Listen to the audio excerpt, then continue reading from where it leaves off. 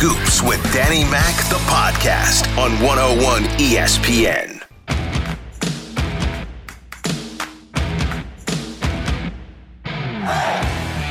2-2 pitch. Molina serves it into right center. There it is. Hit number 2,000 for Yadier Molina. The 12th catcher in the history of Major League Baseball with 2,000 hits. One of the greatest ever to put on a Cardinals uniform. And there it is. Hit number 2,000 for Yadi. Great moment last night at the ballpark. Unfortunately, no fans, but a historic milestone. Yadier Molina, the 12th catcher in the history of baseball to get hit number 2,000, and that would seal it, in my mind. He is headed to Cooperstown with that. Only 12 catchers have done that in the history of baseball. 2,000 hits for Yadier Molina. Welcome into Scoops with Danny Mac on 101 ESPN. The numbers are just mind-boggling when you think about what Yadier Molina has done in St. Louis. And now at the age of 38, it is 2,000 hits for Yadier Molina. We're going to visit with Alex Ferrario. We'll get into the Alex Pietrangelo situation in just a moment, but more on Yadier Molina and some of the milestones and what he has done. And he becomes the 6th St. Louis Cardinal to collect 2,000 hits while a Cardinal. Stan the Man, Lou Brock, Rogers Hornsby, Albert Pujols, Enos Slaughter, and Yadier Molina. So the last to do it was Carlos Beltran. That was in 2012. Others not listed as Cardinals, but doing it in St. Louis. Bobby Bonilla did it. Gary Gaetti, Willie McGee, Ozzie Smith, Joe Torre, Van Pinson, Dal Ennis, Frankie Frisch did it. Jesse Burkett did it as well. They were in St. Louis getting number 2,000, but 2,000 hits as Cardinals, and Yadier Molina has now added his name to that list. His 1,000th hit, that became a milestone for Yadi. He did that against the Mets. That was off of Matt Harvey. That was an infield hit of all things. He has 380 doubles. That is 4th all-time in Cardinals history. Triples, he's got 7. Home runs, 160. Multi-hit games. He had another one last night, 534. That's 7th all-time in Cardinals history. And pretty amazing, Yadi now with 2,000 hits. So congratulations to Yadier Molina. Afterwards, had the chance to visit with Yadi. He threw on the headset, and I asked him how he's really changed. He came up in 2004, how he's changed as a hitter throughout his career. When first I came up, I was all focused about my defense. That's what Tony and Dave Duncan want me to do. Obviously we got hitters like Pujols and Edmond Rollins and other guys that they can bring the offense. They need just a catcher that can call a good game and throw the guys out, block balls. Right now, back then I was focused on that, and then I started working with Cheito Kendo, with my brothers. They give me advice to get better on my offense, and I think that was after the World Series in 2007. That's when I started learning more about my offense. Right now, I'm thank God that I'm in this position right now. 2006, he had the home run in Game 7 against the Mets, and really at that point, that postseason, became a different hitter, changed as a hitter. Neat to see his brother Benji on the Spanish broadcast last night at the ballpark, and Yadi gets number 2,000. Mike Schild on his reaction to seeing Yadi get that milestone. It's that's a heck of a milestone, man. 2,000 hits, that's a lot of darn hits. And what's even more impressive about it, and some of you guys can recall, this wasn't an offensive-oriented player when he came into the league, and has turned himself into a very, very capable Hall of Fame caliber player, clearly. And 2,000 hits is an amazing milestone in this organization, and a lot of respect and well-deserved congratulations to Yadi. Yeah, congratulations to Yadi, and he is undoubtedly the captain of this team for Mike Schild.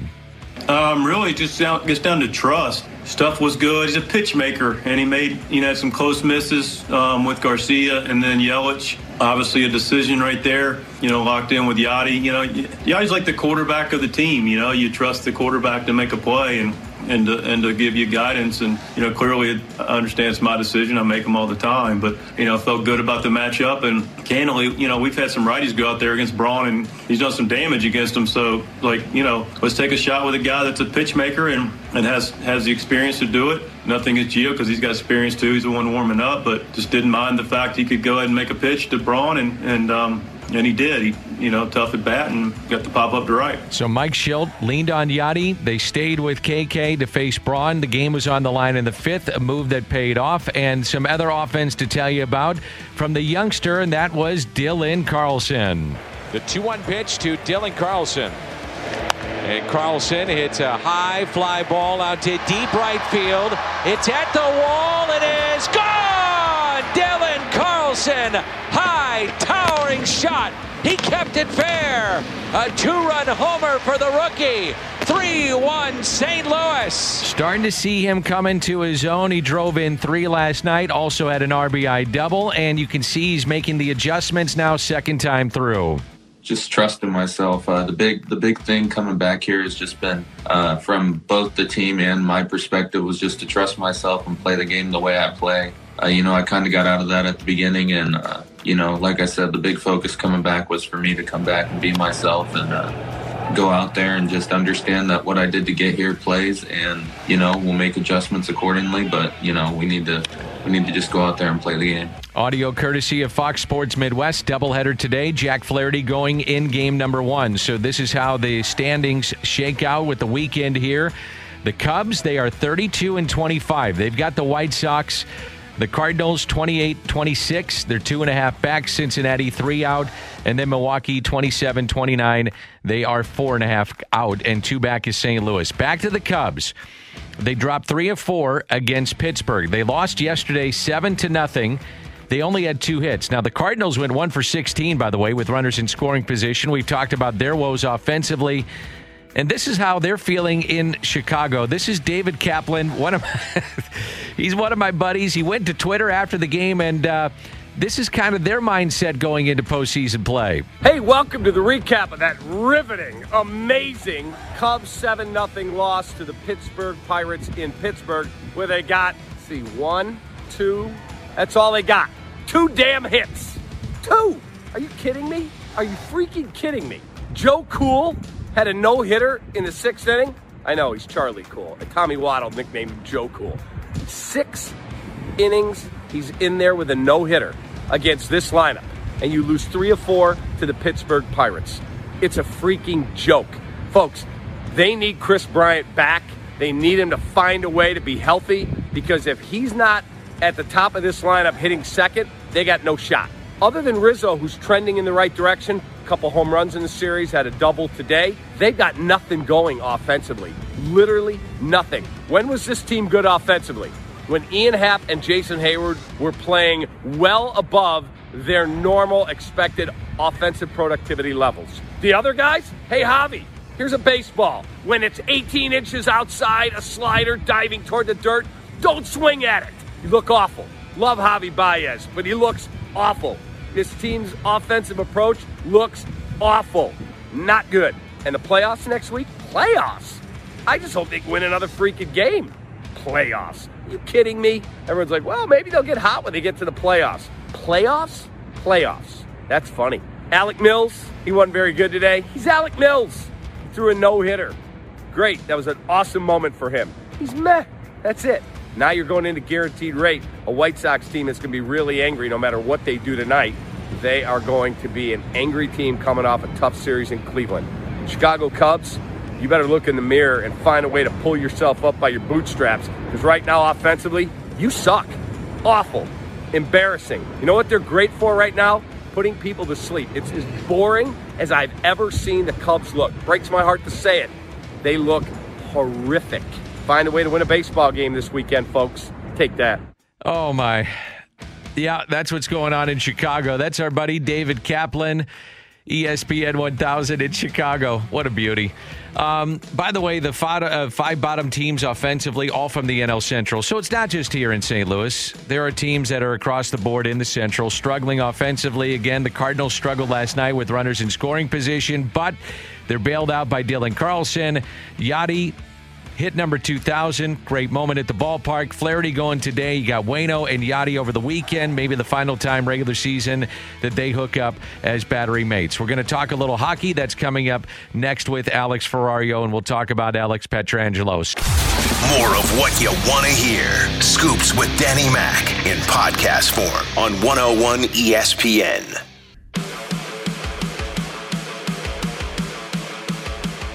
Time check brought to you by Clarkson Jewelers, 1024 in St. Louis. Alex Ferrario is our guest. And Alex, let's jump into some hockey talk here with the St. Louis Blues. Gary Bettman saying yesterday that basically NHL camps can fire up in about a month or so? Mm-hmm. Is that right? Yeah, so they're approaching it the way that they approached phase 2 in the return to play, Dan. And if people remember the return to play of what they tried to get the playoffs started, they started phase 2 where basically they said, the facilities are going to be open for players. If they want to come practice and skate, they can congregate in small groups. But it's not like a normal training camp. Like, you can't have your entire team on the ice yet. So they're approaching it as phase 2, which I believe is going to start in about October, I think. And really, that's a benefit for these teams, Dan, that didn't go to the playoffs. Like, think about the Detroit Red Wings. Their season halted in March, and then they didn't return to play. So it's essentially March until December, January, where they can actually start playing again. So they're opening up this phase 2 to get these guys on the ice in small groups, which I would imagine the people that live in St. Louis, meaning the players, they're going to take advantage of just being able to hit the facilities and go out there and skate. Let's get a bunch of topics done here. If you want to talk to Alex Ferrario and have questions about the Blues, text us 65780. I'll try to get to as many questions as I can. 65780. In terms of the St. Louis Blues and when the season may start, what do you think? You know what, Dan? Bill Daly was on the a podcast with Pierre LeBrun and Scott Burnside, and he really said that it's all up in the air right now. I think originally they wanted to start in beginning of December so that they can try and get an 82-game schedule in. I really don't think that's going to be possible, and it didn't sound like Bill Daly felt like it was possible. I think what you're more realistically going to see is the end of December or possibly the beginning of January. Beginning of January makes the most sense because you kick the NHL season off with the Winter Classic, which would be the Blues and Minnesota Wild, and then they push it back as far as they can to try and get some type of fans in the building because the bubble play is just not going to work with these players for the regular season. So if I were a betting man, which sometimes I am, sometimes I'm not, I would say you're looking at beginning of January. Winter Classic is when the season starts. Reaction to the bubble. What has been the reaction from the NHL? Number one, it's worked, which has been phenomenal. But number two, the players' reaction to the bubble. I think, the players' reaction is, one, it was a success in terms of being able to crown a Stanley Cup champion and the safety for these players. I think that's the more important thing for these guys. But then you dive deeper into it, and Greg Wyshynski and Emily Kaplan put an article out on ESPN, Dan, talking about just the players' overall thoughts on the bubble. And really, they weren't happy because the commodities that they were promised never really came to fruition, meaning, excursions, going hiking and golf outings. And I think the NHL, at least from the players' perspective in the article, the NHL said that to get these players to agree to come to the bubble. And then once they got into the bubble, I think they realized it was a lot more difficult to accomplish with all of these excursions. From what I understand, Toronto's bubble was a lot better than Edmonton's, meaning they had a soccer field that the players could go to and just kick the ball around a little bit. They had the opportunities to golf and just get out of the place. But in Edmonton, they called it like a prison, which I know it's not a prison, but it's basically a concrete platform that you can walk outside with fences around it. And if it's not that, you're in the building. So I think the players are happy that they were able to accomplish this. But I also think the players will never do this again because it wasn't what they thought it was going to be. So what did the players do all day? Pretty much, at least from the players' perspective, either sit in your rooms, go out into the meeting area, which is for your team, and you could sit around and, have drinks, eat, watch television, or you walk outside into the concrete platform. That pretty much was it. And I think a lot of the players discussed them having the opportunities just to go watch games, which The beginning's probably great, but once you get deeper into it, it's probably boring. 636, how would the Blues spend the money if they're unable to sign Petro? Would Taylor Hall be a remote possibility? I don't think so. Taylor Hall is going to command $7, maybe $8 million. I don't know if somebody's going to pay him that, but it's going to be somewhere between 6 and 7 he's going to get. And if you think about this, Dan, if you don't sign Alex Pietrangelo, that's $2 million that you had in cap space, and you traded away Jake Allen, so that's $4 million. You'd have about $6 million, and you do have to lock up Vince Dunn. And if you don't sign Petro, Vince Dunn has to be locked up, and that's going to command $2 to $3 million.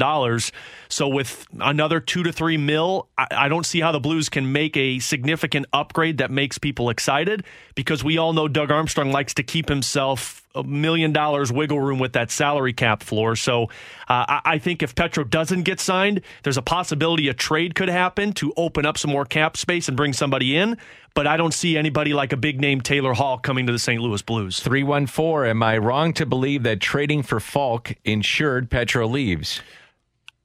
I know everyone looks at it that way. I think Doug Armstrong's thought process was there is a possibility that Alex Pietrangelo could go, but I also think Doug Armstrong's thought process was, hey, here's an all-star defenseman that's available for basically nothing. You give up Dominic Bach, Joel Edmondson, and a draft pick, and you were able to re-sign this guy. So I know people compare the two, but in Doug Armstrong's mind, I think he really thought that Alex Pietrangelo and Justin Falk could be accomplished together, because remember, when Falk was acquired, the salary cap floor wasn't going down. It wasn't staying flat. It was going up possibly to $84 to $85 million, which would have given this team a lot more wiggle room and probably could have easily signed Alex Pietrangelo. So I know people look at it that way, and yeah, it does seem that way, but I just think that was Doug Armstrong trying to upgrade the defense, and unfortunately it looks that way now because the pandemic hit. I really felt Falk was the best player they had in the bubble defensively. He was. He was the best player so defensively. I'm right about that. Yeah, you were, right. Dan. That is a keen hockey eye on you, like we all know. I know.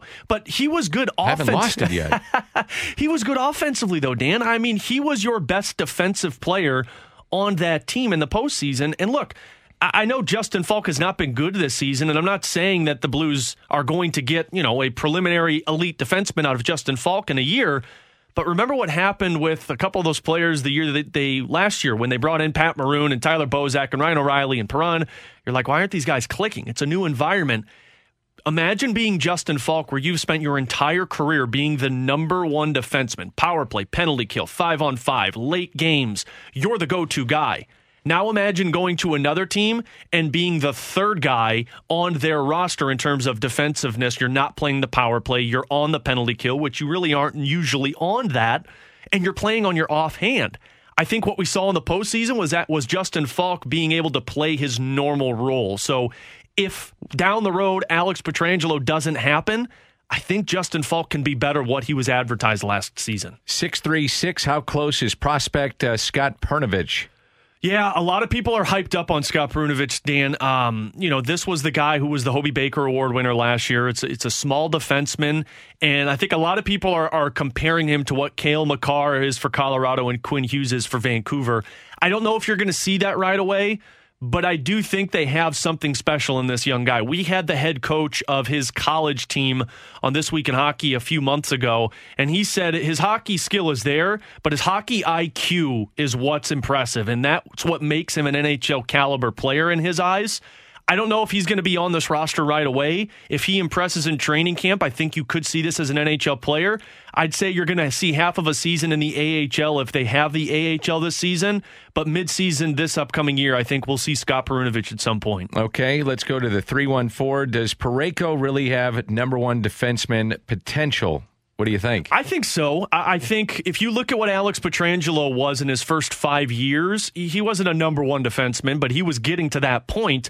And then, of course, once David Backes left, that's where it really kind of blossomed for Alex Pietrangelo. And, of course, when they acquired Jay Bouwmeester, I'm not saying Colton Parayko is going to be Alex Pietrangelo, because Pietrangelo is an offensive guy, and I don't know if Colton Parayko can be that. He's got the slap shot, but he's got a lot more work to do there. But in terms of defensive ability, I think he's one of your best defensemen. And if you look at without Alex Pietrangelo, Colton Parayko could be looked at as a 20-plus minute a night guy. I think he can handle that, but I think the offense is what's going to struggle for Parayko, at least in the get-go. 6-1-8. When the draft comes around, Blues feel if they can't sign Petro, could they trade him and his rights to any of the teams like, say, Toronto for Nylander? You could, hypothetically, but I don't see Toronto trading away a William Nylander just for an Alex Pietrangelo. You got to understand with these sign and trades, they're very rare when they happen, but when they do happen, John Tavares was an option. Pierre LeBrun put in an article, and Steven Stamkos was an option. But to trade away a guy's rights, one, you'd have to get Alex Pietrangelo's approval because he does have a no-trade clause. Does Alex Pietrangelo, if he's ticked off at the Blues enough, does he agree to a no trade to try and give the Blues a commodity in return? But if you look at a sign and trade, you're looking at, you're probably going to get a draft pick back or maybe somebody wanting to shed some salary.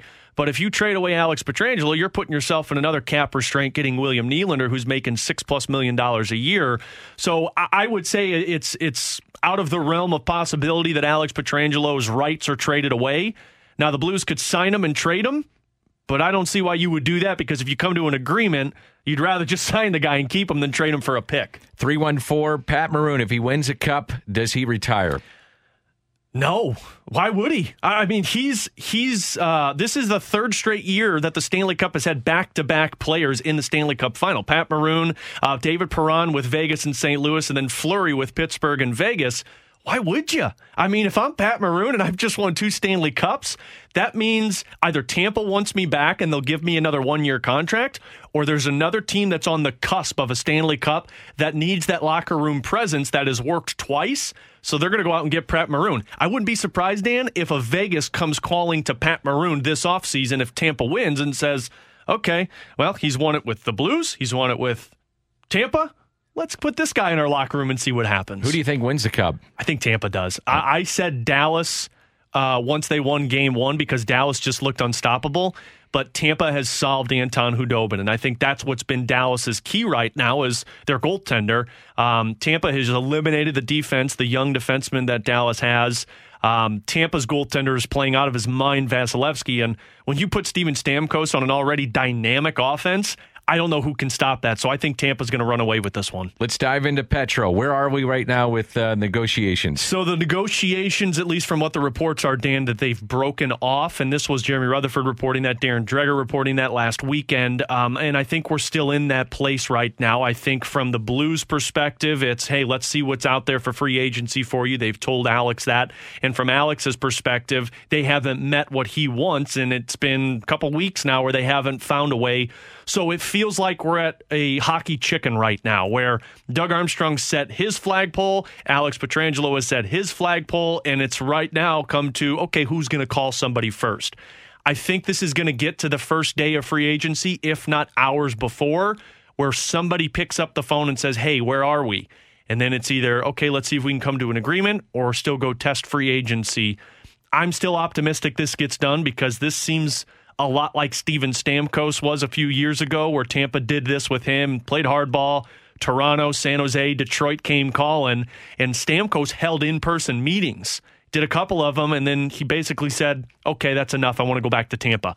So I think you're going to get to this point, but right now we're just at a chicken. We're at a stand hold for both teams trying to decide what's best for the organization and the player. So what is it about? Is it about money? Is it length of deal? Is it no trade? Where are we at? So, and this is just reports right now, which is so hard to understand, Dan. You know this. You only hear one side of it. You don't know both sides. But what we're hearing is the Blues have offered him an 8x8 contract. But with that 8x8 contract, Doug Armstrong, and again, this is just reports, Doug Armstrong has said, okay, accept this, and then we'll tell you what the terms are. And Alex Pietrangelo is stating, no, I want to know the terms because the terms are the important factor. From the reports, Petro wants a no movement clause and Petro wants a signing bonus. And for people that don't know what signing bonuses are, that's basically just guaranteed money if there's another lockout, a pandemic, a strike, whatever it may be. Petrangelo's money is guaranteed, or if there's a possible buyout. But even with a buyout, you're still guaranteed 2/3 of your contract. So that's just the reporting right now. It's hard for me to believe that because Doug Armstrong's a smart man. And we had Brian Lawton on, who's a former NHL agent and general manager, and he did negotiations with Doug Armstrong. And Lawton said this is a smart, intelligent general manager, but this is a guy who is a hard ass. He is not going to back down.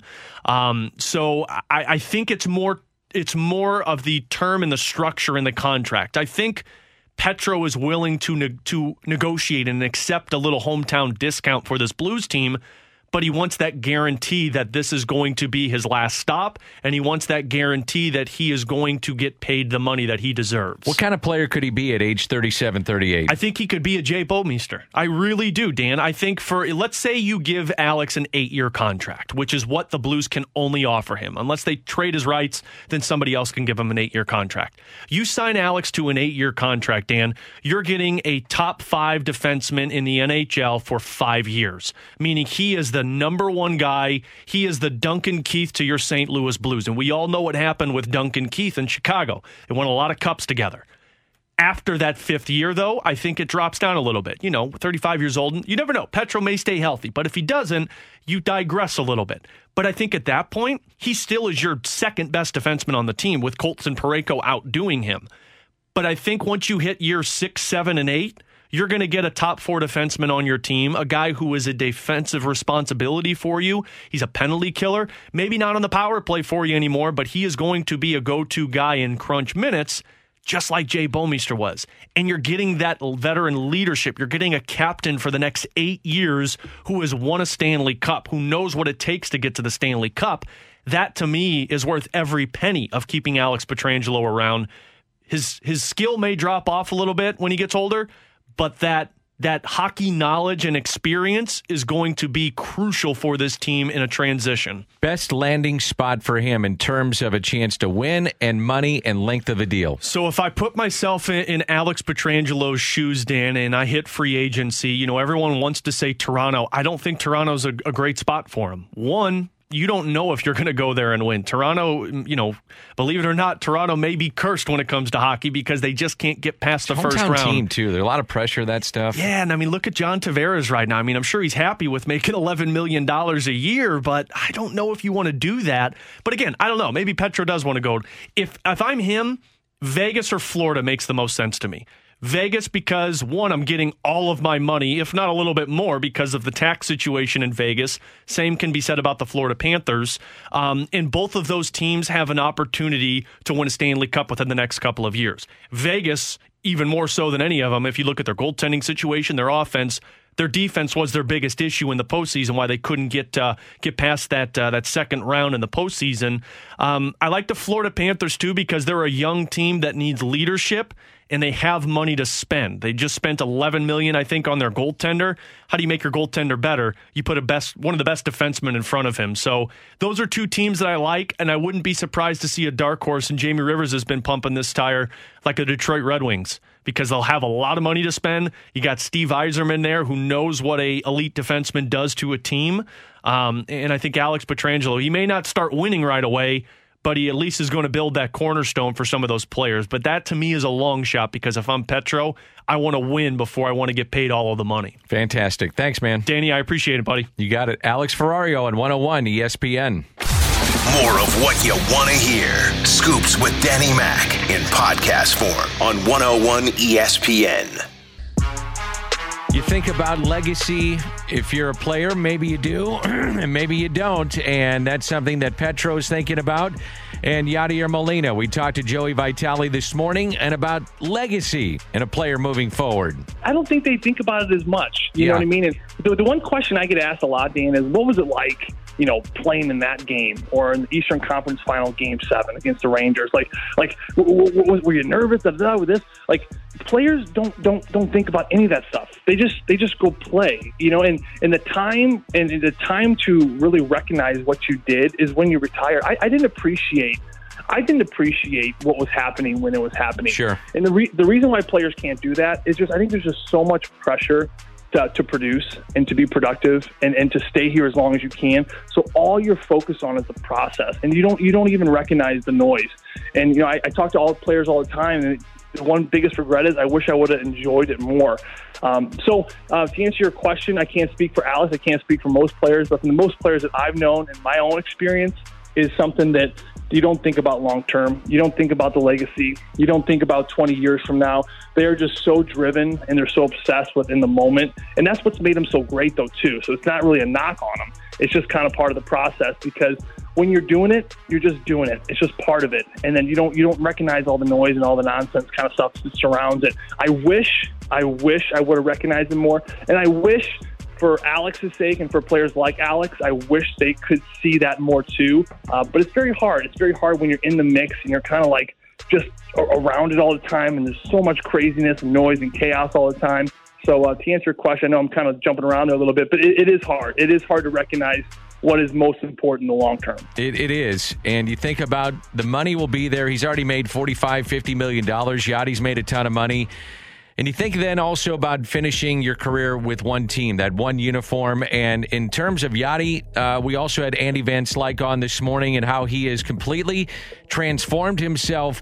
Always has been a terrific defender, but his body has changed from when he started as a catcher in 2004 to where he is in 2020. And to his credit, he's got himself in incredible shape. Not sure he'd be able to be lasting this long without changing his body. And he's also changed himself as a hitter. And Andy Van Slyke talked about that. Yadi today is not Yadi where he was, 3 or 4 years ago. And having said that, it doesn't mean he's still, I don't think, going to be a Hall of Fame candidate. I don't know whether it's first ballot or second. It really doesn't matter to me.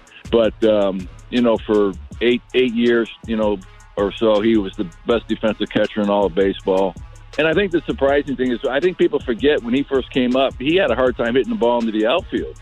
And he really learned what it took to hit Major League pitching. And I think given the tools that he had offensively, he has learned to utilize them. And his biggest asset, Dan, I think, as you well know, is his mind is what has carried him over the course of his career. I mean, his talent is there. I would say his bat speed was average Major League bat speed, but he learned to hit the ball the opposite way. And consequently, when he was able to do that, he didn't have to cheat to try to get the fastballs. So he was comfortable ball hitting the other way. And when you can do that, you're going to hit for a decent average, and you're going to make pitchers stay honest.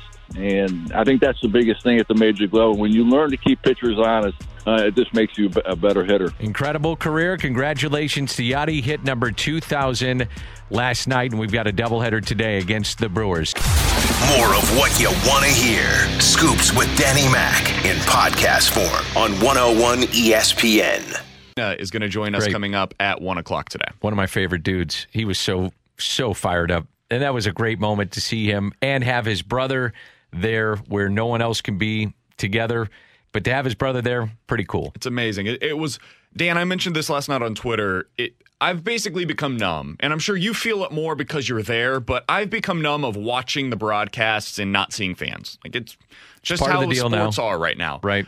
Last night was different for me. Last night was one of the moments where I was like, this doesn't feel right. Yeah. This should have been different. There should have been a standing ovation. He should have gone over and waved at all the crowd that was thanking him for everything that they've gotten from Yadier Molina over the last 15 plus years. That didn't feel quite right. It was one of the first times where I felt that way. That and the Wainwright complete game. Those are the two moments. Yep. And probably the Carlson home run, because the expectations have been high with him. So, yeah, I would agree. Looking forward to it. Have a great weekend, Appreciate it, Dan. Have a good weekend. Ribs BK coming up next. You have been listening to the TV voice of the St. Louis Cardinals, Scoops with Danny Mac on 101 ESPN.